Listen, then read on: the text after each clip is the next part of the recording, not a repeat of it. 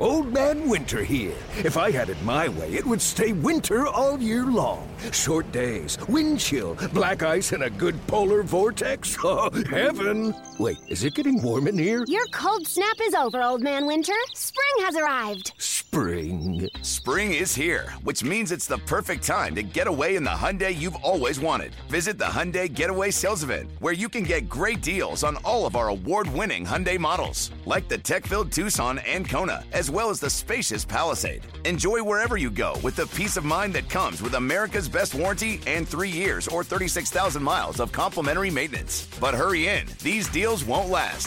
Add more joy to your journey at the Hyundai Getaway Sales Event. Now get 0% APR or up to $1,500 bonus cash on the Hyundai Tucson. Now, during the Hyundai Getaway Sales Event. Offers end soon. Call 562-314-4603 for details.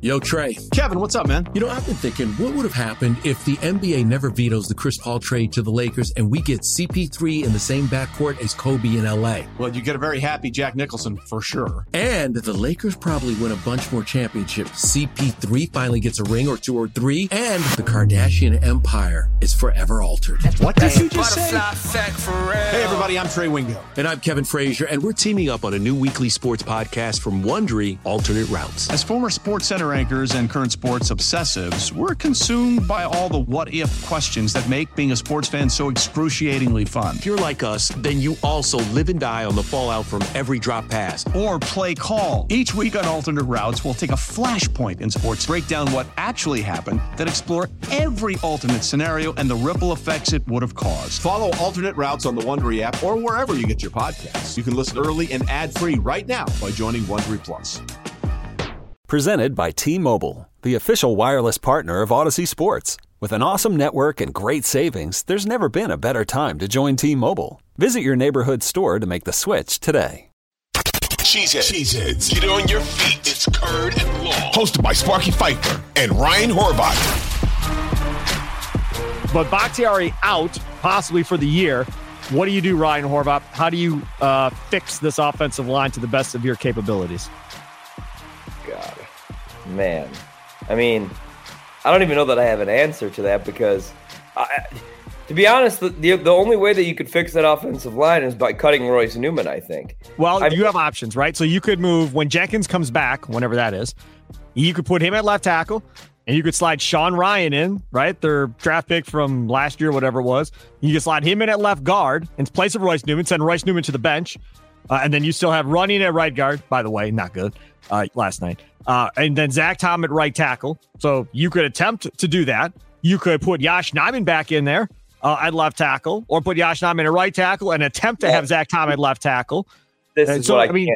I can't have you this. could put Nijman at right tackle, slide Tom in to left guard, and then have Jenkins at left tackle. That might actually be the best. Now that I'm thinking about this, maybe that's something to consider. Maybe Tom goes to left guard and Jenkins is at left tackle, and those two big guys are on the left side, and you run behind them.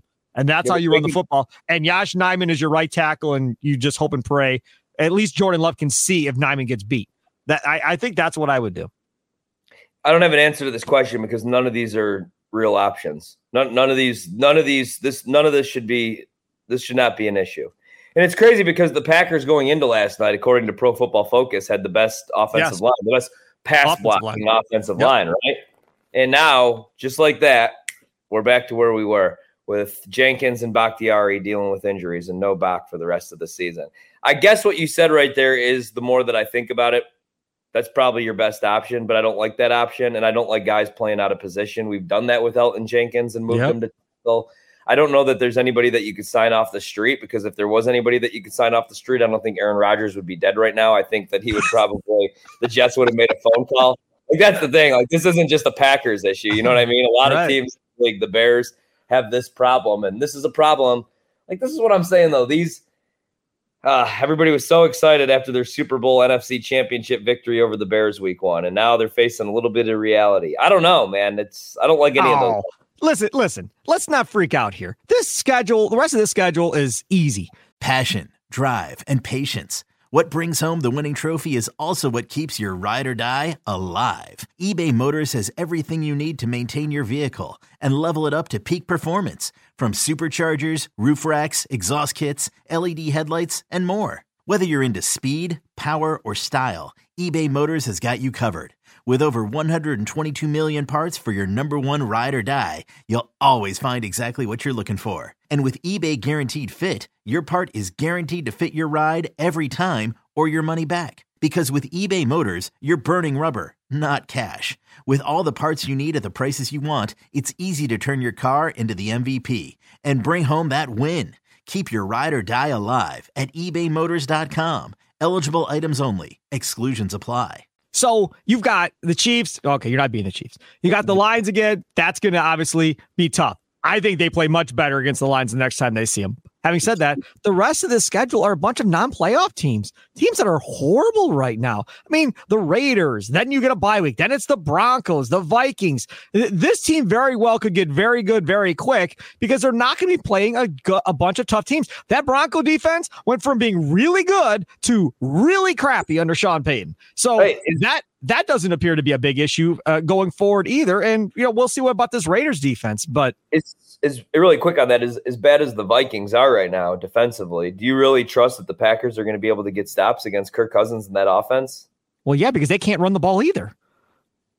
I mean, it's the same thing. I mean, they didn't lose that game last night because Amon-Ra St. Brown killed them. They lost that game last night because David Montgomery looked like Walter Payton or something back there running the football. And then I got to see Dan Plucker, my old producer on The Big Show, tweet out, all you Packer fans, ripping on David Montgomery. Well, he just ran for over 100 yards against the Packers. And I tweeted back, I'm like, stop. You know damn right well this rush defense has been horrible for years. Plucker could have ran for 100 yards against that Packer defense. It has nothing to do with David Montgomery.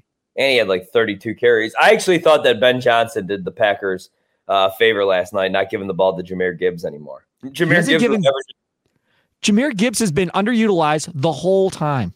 He was averaging like 9 yards per carry. You know what's funny, though? You know why? Because as far as efficiency, he was number 30 in the league. You know what he did against Green Bay last night? 9 yards per pop.